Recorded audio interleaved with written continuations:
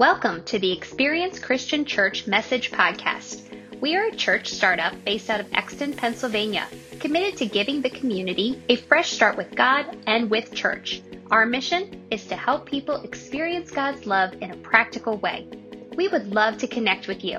Would you text ECC info to 94000 or go to our website experiencecc.org for more information and to learn how you can be a part of our community. Enjoy today's message. Greetings, friends of Experience Christian Church. I'm Lee Magnus. My wife Pat and I have one official duty at Experience Christian Church. We're the co-captains of the cheerleading squad for Matt and Carrie and all the folks at ECC. I'm grateful that Matt has also given me yet another opportunity to join him in the teaching series on toxic that he's been leading us through. This week, he's asked me to preach from God's Word about toxic things.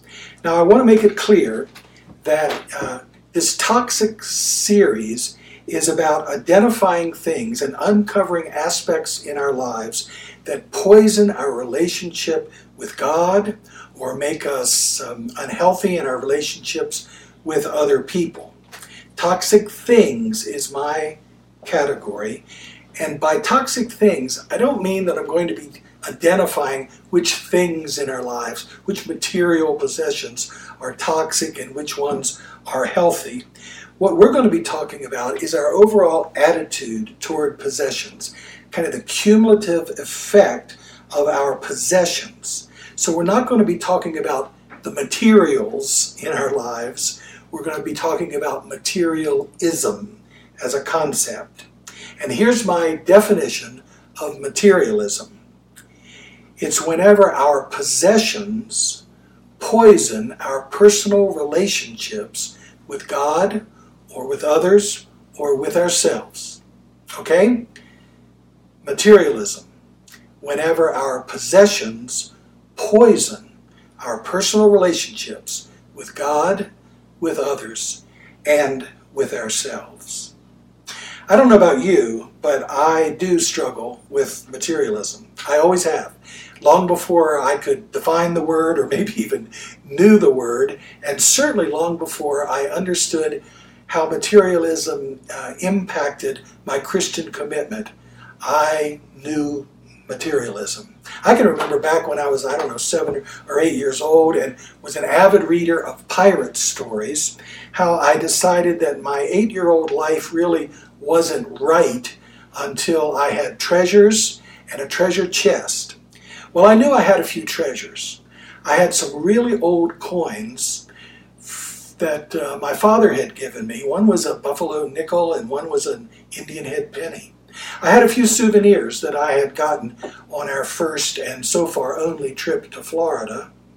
And I had an Indian arrowhead that had been found on the back of our farm. So I had the treasures. And I had a metal hinged box that I thought would work pretty well as a treasure chest. So I put my treasures, my 8-year-old boy treasures, in my treasure chest. But I knew from reading my pirate stories I had to do one more thing. You have to bury the treasure. So one late summer day, I walked back through our farm in northeastern Maryland, down to Plumtree Run, and there in a little sandbar along the bank of the run, I dug a hole and buried that treasure chest deep in there with my treasures. I marked the spot carefully, and then I waited through the fall and through the winter and most of the spring. And one warm June day, I went back to check on my treasure.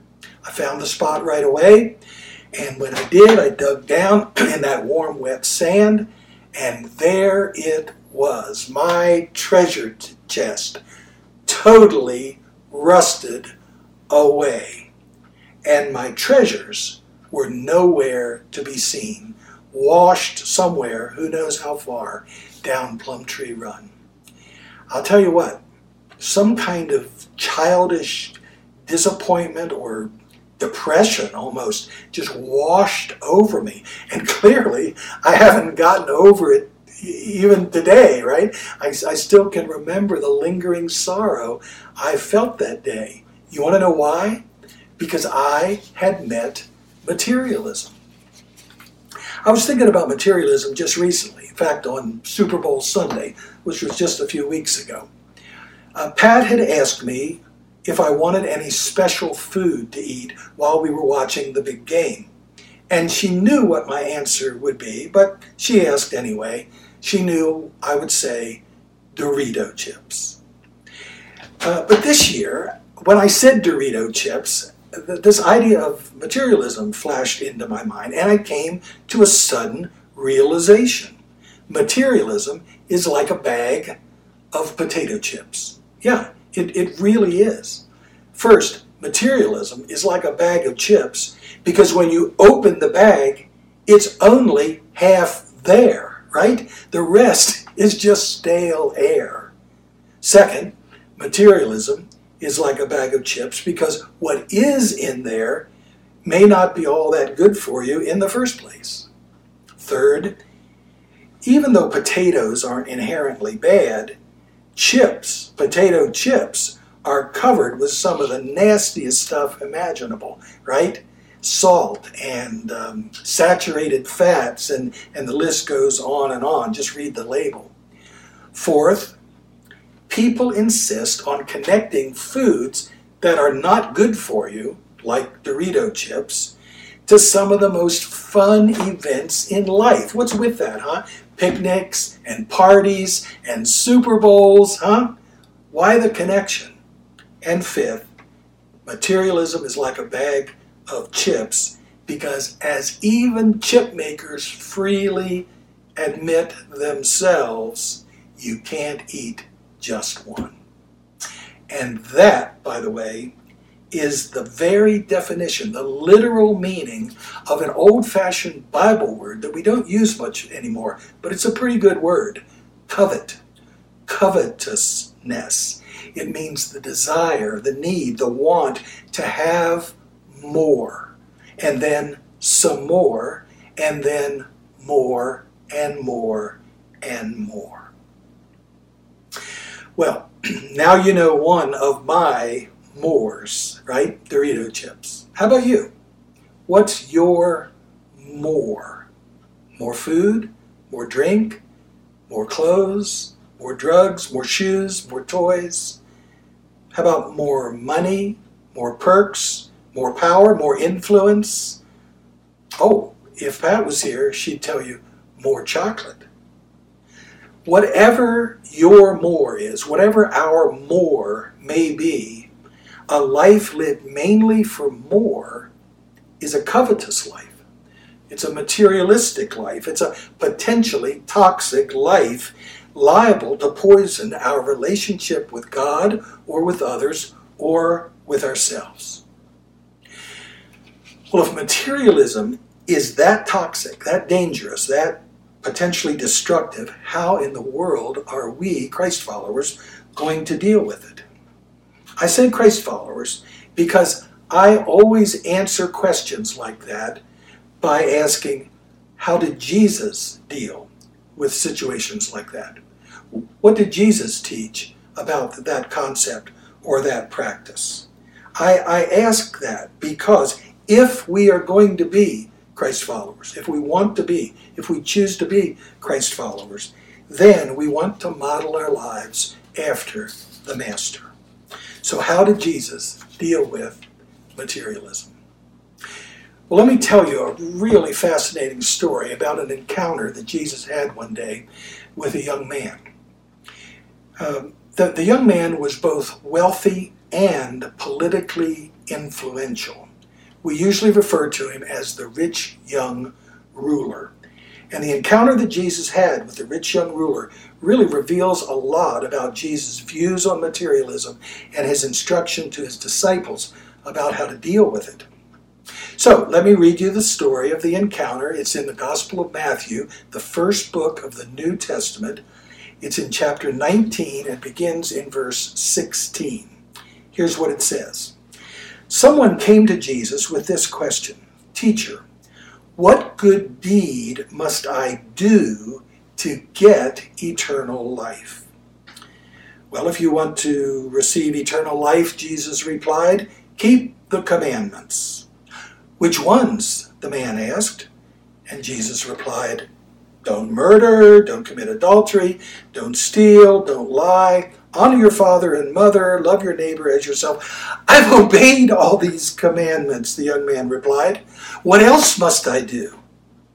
Jesus told him, well, if you want to be perfect, go and sell all your possessions and give the money to the poor, and you'll have treasure in heaven. Then come follow me. When the young man heard this, he went away sad, for he had many possessions. Then Jesus said to his disciples, I tell you the truth, it's hard for a rich person to enter the kingdom of heaven. I'll say it again, it's easier for a camel to go through the eye of a needle than for a rich person to enter the kingdom of God. The disciples were astounded. Then who can be saved? They asked. Jesus looked at them intently and said, humanly speaking, it's impossible, but with God, everything is possible. Well, that's the story. The first thing I want to look at with you is that rich young ruler and what he was focused on throughout this conversation. The first thing I notice is that the rich young ruler was focused on doing more. What other good deed do I need to do? He asked. What else must I do? Second, the rich young ruler was focused on getting more, on earning eternal life. And third, the rich young ruler was focused on having more, for he had many possessions. But not Jesus. Oh, Jesus understood the reality of money. He understood the reality of money in his life, and his disciples' lives, and in this young man's life. The powerful effect of material possessions on the young man's decisions. And that's why he said, what you need to do is sell your possessions and give away the proceeds. You need to give your more to the poor. But Jesus wasn't mostly concerned about the young man's money itself. He was mainly concerned about the effect of the young man's use of his resources on his relationships. So let's look back at the encounter now and see what Jesus was focused on. First of all, Jesus focused on the man's relationship with God. You need to live in obedience to God's will, he said.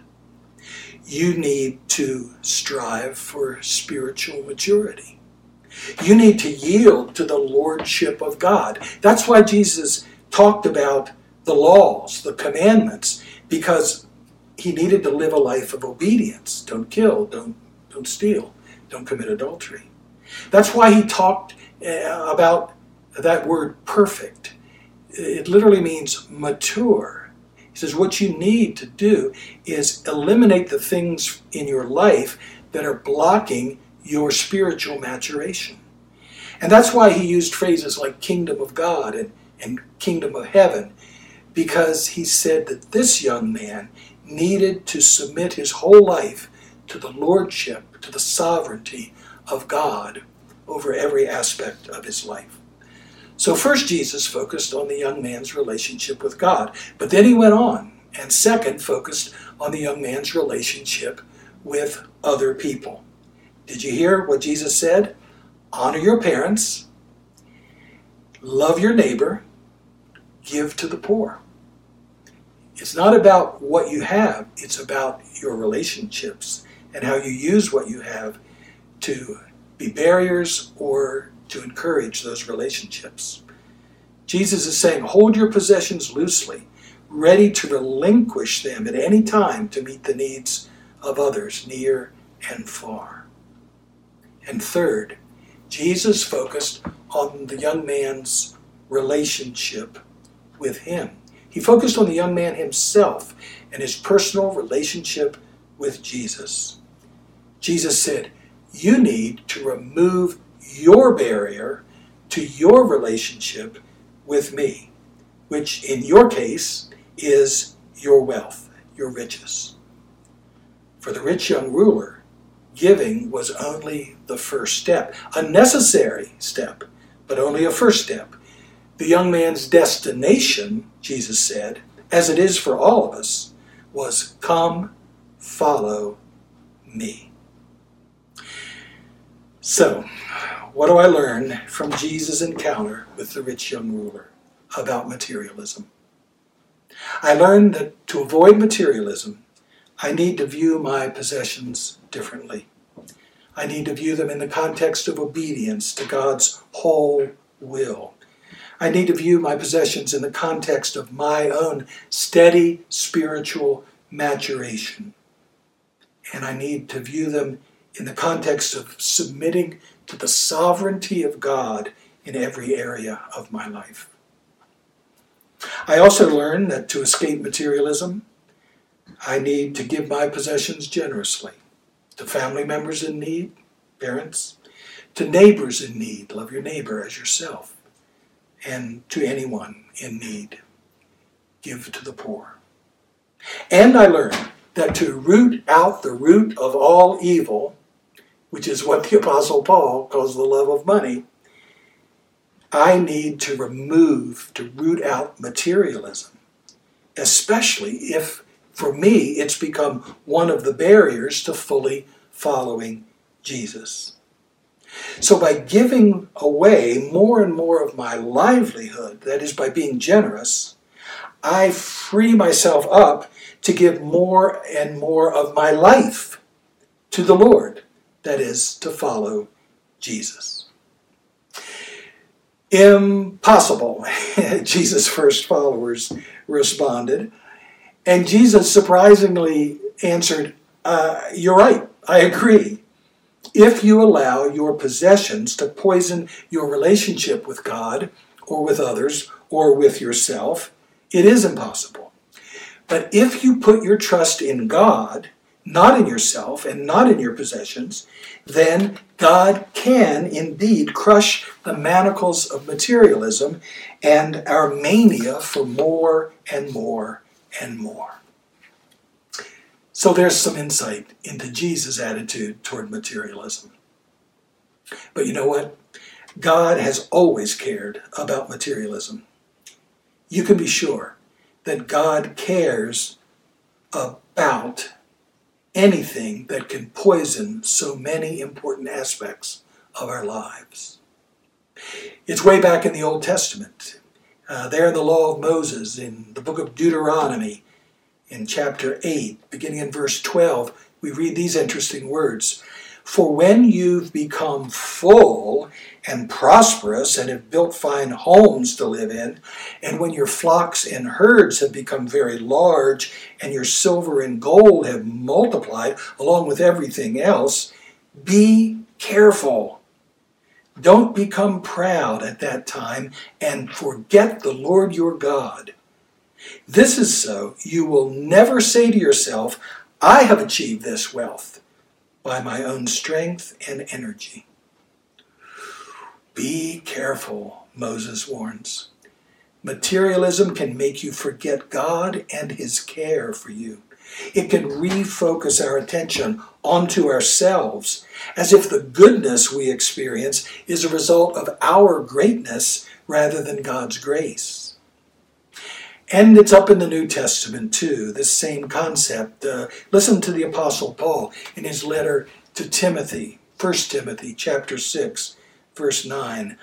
But people who long to be rich fall into temptation and are trapped by many foolish and harmful desires that plunge them into ruin and destruction. For the love of money is the root of all kinds of evil, and some people, craving money, have wandered from the true faith and pierced themselves with many sorrows. Watch out, Paul warns. Materialism can tempt you to make choices that just don't match up with God's will. It can shift you from wise, healthy desires to foolish and harmful desires. It can literally divert you from the path of faith. So, from the Old Testament to the New, from Moses to Paul, the Bible warns us about the dire consequences of materialism. But wherever and whenever the Bible warns, it also makes a way. There are, in fact, alternatives, antidotes to the poison of materialism. The first one is contentment. You probably know that the Apostle Paul was always on the move, right, on his missionary journeys. But Paul was not a Rolling Stone. I know Rolling Stones. The Rolling Stones can't get no satisfaction. But that wasn't true of Paul. Listen to Paul pushing back against materialism. He writes in the letter to the Philippians, chapter 4, verse 12, I have learned how to live on practically nothing, or with more than enough. I've learned the secret of living in every situation, whether it's with a full stomach or empty, with plenty or little. What a fabulous attitude of contentment, of sufficiency Paul has. And I want to be clear that this is the opposite of the kind of uncertainty that many people live with day by day in their lives, including financial uncertainty. Paul had that too.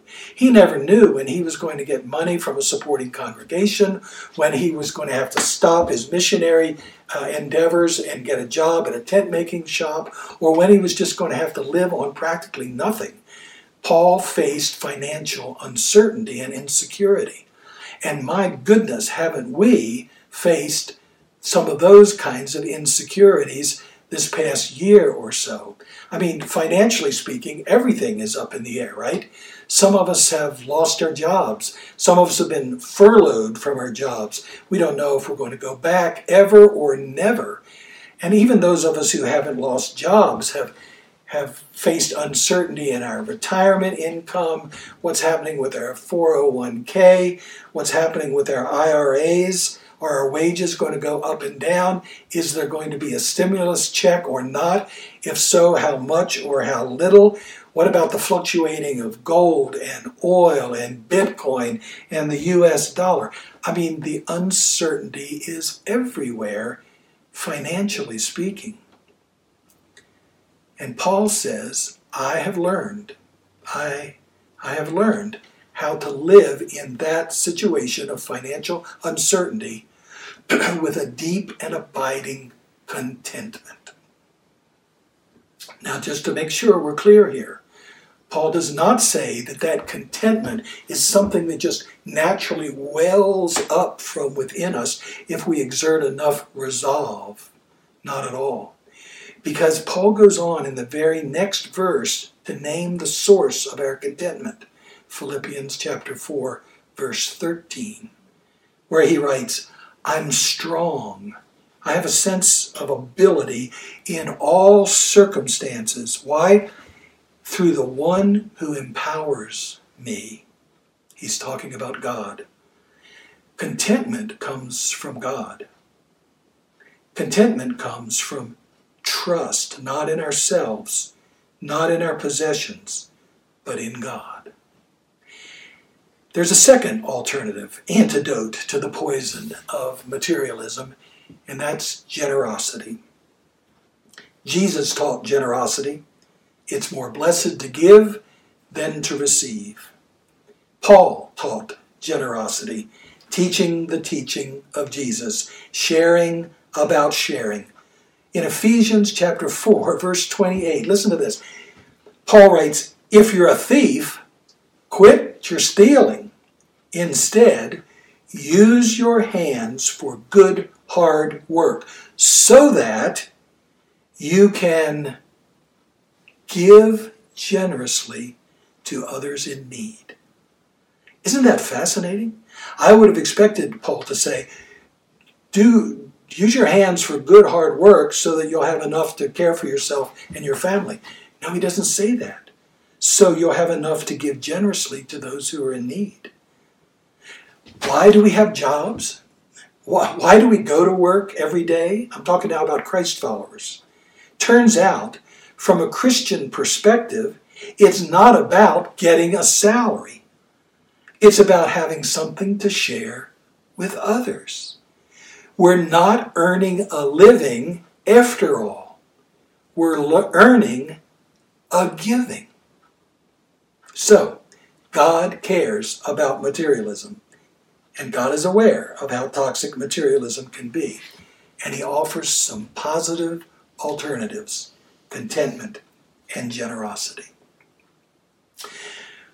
Well, now that we know what materialism is and how dangerous it is, now that we know what God's attitude toward it and how Jesus dealt with it, now that we know that there are some wonderfully positive antidotes that we can apply to it, what in the world are we going to do about it? I guess it's time to get practical. And so I want you to listen to one more passage with me that makes some really practical suggestions about dealing with materialism. It's 2 Corinthians chapter 9, verses 7 and 8. This is another letter written by the Apostle Paul. And that passage says, "Each one must give as he has decided in his heart, not reluctantly or under compulsion, for God loves a cheerful giver. And God is able to make all grace abound for you, so that having all sufficiency in all things at all times, you may abound in every good work." First, Paul says, each one must give as he has decided in his heart. In other words, plan to give, plan what you're going to give, and give what you planned to give. Make a giving plan, make a giving commitment, and stick to it.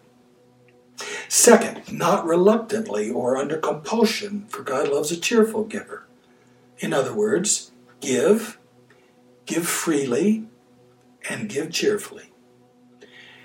Give because people are in need, but also give because you are in wanting to give. Third, God is able to make all grace abound to you. In other words, give as a response to God's grace, God's free gift in Jesus Christ. Don't give to get a reaction. Give as a reaction. Give because God has already given to you. Fourth, having all sufficiency, contentment in all things at all times. In other words, give out of a sense of contentment in any and all circumstances. Give as if you have enough, however much or little you may have. Because if you have God in your life, you have enough. And finally, abounding in every good work. In other words, give as an overflow of the good work that God has called you to. Let's pray together. Oh God, we pray that you help us to make every good work a gift, and make every gift a good work. We pray through Jesus. Amen.